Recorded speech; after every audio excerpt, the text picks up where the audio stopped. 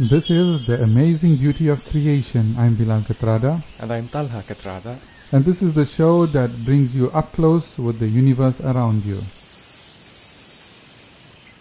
Assalamu alaikum and welcome to the next episode of The Amazing Beauty of Creation.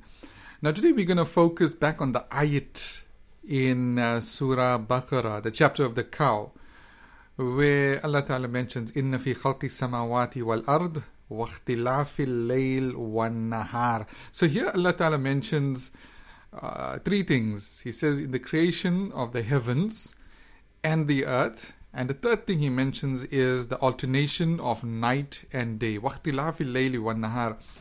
Now when we talk about the alternation of night and day, how does this actually happen? How does night and day actually happen? Now we learned in school that it's got to do with the rotation of the earth, but Tala is going to give us a little more detailed explanation as to how exactly this happens and what duration it takes. Tal, so what facts have you got for us today?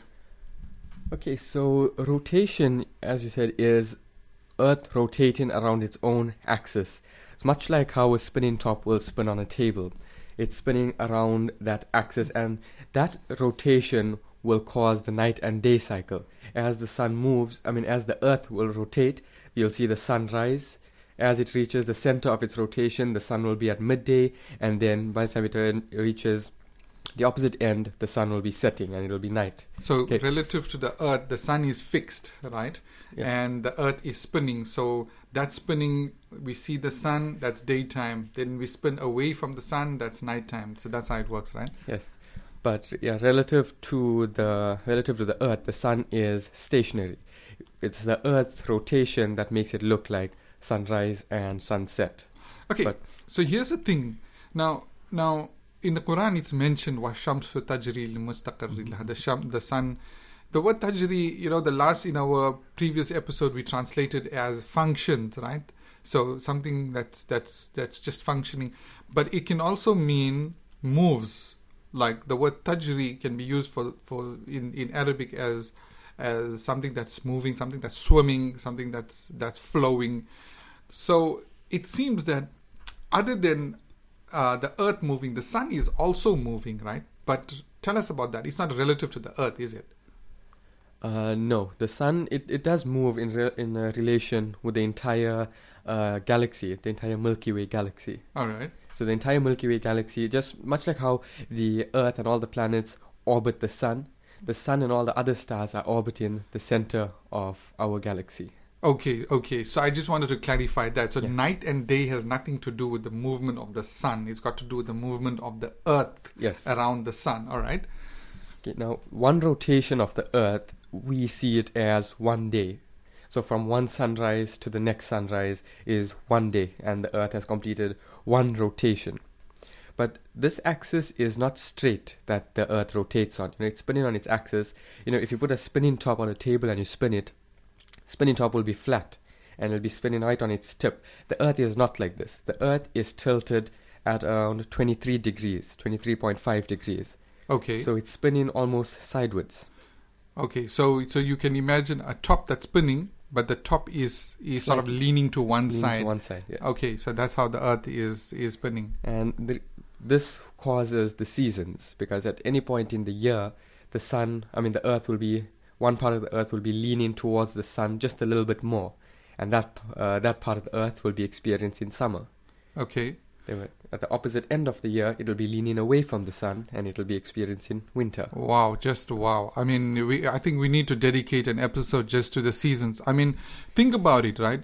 The precise angle at which the earth is inclining has a bearing on the seasons. It determines the seasons. I can imagine if the earth was tilted a little more away from the sun, then that would cause havoc. And if the earth was sort of straight, if it was 90 degrees, if it was spinning 90 degrees to the sun, it was straight up, then we wouldn't have seasons. That's amazing. That's just simply amazing. Okay. Now let's take a look at some of our. Let's let's look at some of the neighbors in our galaxy, in our solar system, right? The other planets that we share the solar system with. Their days tend to be a little bit more extreme if you take a look at it. For example, Mercury, the planet that's closest to the sun, its one day, one time it spins around its axis, lasts 58 Earth days. One day is 58 Earth days. One day. Wow, that's a long time in the office, isn't it? That is. So that is Mercury. Now, one step away from that, we have Venus, which is in many ways, it's referred to as Earth's sister planet or twin planet. In terms of its day and night, it's not so. One day on Venus lasts 243 Earth days. 243 days per Earth day. Wow, that is a long day. Okay. Now, Mars shares a very similar Earth time to us, daytime to us. It is 24 and a half hours, which is really close to our 24 hours. Then let's take a look at the giants in our solar system. Jupiter and Saturn share a similar day and night cycle of about 9 hours 55 minutes. Uranus, on the other hand, Uranus is a very strange planet in the sense that the way it rotates is its axis is almost pointed towards the sun. Mm-hmm. So Earth is only tilted at around 23 degrees. Uranus is tilted almost all the way to it's pointing towards the sun. And because of this, its time from one sunrise to the next sunrise is 84 years. 84 Earth years. 84 years. Well, at least on Uranus, an 84-year-old man can say, "I'm just a day old." Yeah. I'm just 1 day old. Now, this is amazing, right? In a sense that if you look at the extreme lengths of days on the other planet, and you look at the Earth's spin takes 24 hours. Now, let's think of an analogy of an egg in an incubator. That egg is exposed to the heating element or the light. And if that egg stays for too long on one side, the fetus inside can die, right? That egg can spoil. So that egg needs to be turned every so many hours so that it gets, it gets properly warmed. Here's another example, right? If you're cooking something on a spit, you're cooking meat on a spit, and that meat is it's spinning slowly. If that meat stops spinning, or if it spins too slowly, then the meat will burn. And if the meat is spinning too fast, then it probably never will cook. Now, if you look at the Earth, right, the Earth is deriving its heat and its sun from its heat and warmth and light from the sun, and that the spin of the Earth is causing just the right amount of heat to reach the surface of the Earth at any given time. So no part of the Earth gets too hot.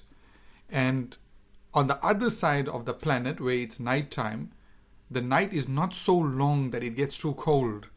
So everything is perfectly timed. These are very, very precise measurements. I mean, we marvel at the precision of a Swiss watch, and we say, well, this watch goes off by half a second every 100 years. People make statements like that about watches. But think about it. The Earth's been spinning for tens of thousands of years and never goes off. It just keeps spinning precisely at the exact same speed. Never speeds up, never slows down, just keeps spinning. And sunrise and sunset every day is at the same time. Every day, the duration of night and day is the same. So, we kind of glaze over these things in our lives. We look at how many sunrises and how many sunsets, but we never think for a moment of the precision at which these giant bodies, the Earth is huge. It's not a Swiss watch in a sense that it's got tiny little mechanisms inside. The Earth is huge, but everything is just spinning. Now, we know very little about what causes the Earth to actually keep spinning at precisely the same speed. But nonetheless, coming back to the spin of the Earth. So, when Allah Ta'ala mentions something in the Quran, you must understand that it's something really important. There's something really important about it, or there's something really fascinating about it. And when we look at the spin of the earth, when we look at night and day from the perspective of how it happens, then we understand why this is so amazing, why this is so awesome. So there's a lot of precision, there's a lot of care that's been taken in making the earth spin at a specific speed, and also that tilt. I mean, that tilt, that's amazing. The fact that the earth is tilted away from the sun brings about the seasons. Yeah. Do you think that happened by chance? Is it even inconceivable that something like that could ever happen by chance? It's amazing. It's impossible that something like that could happen just by chance, just by some sort of fluke. You can almost see that in everything we've mentioned: the sun, the temperature of the sun, the size of the sun, the amount of hydrogen that's on the sun, the nuclear fusion that happens in the sun, the distance of the earth away from sun, the spin of the earth, the tilt of the earth. All of these things point to what? They point to absolutely genius design that went into designing and creating all of this at a specific measurements that supports life on earth. So this is quite amazing. I bet you never thought of night and day in that way before, and I don't think you'll ever look at the sunrise or the sunset ever again in the same way. Okay, so that's a wrap for today's episode. I hope you enjoyed it, and our listeners enjoyed it as much as we enjoyed making it. So yeah, catch us next time. Wa alaikum salam wa rahmatullah. Don't forget to follow us on Instagram and on Twitter at AB of Creation to give us feedback on our podcast, and let us know if there's anything specific you'd like us to discuss in a future episode.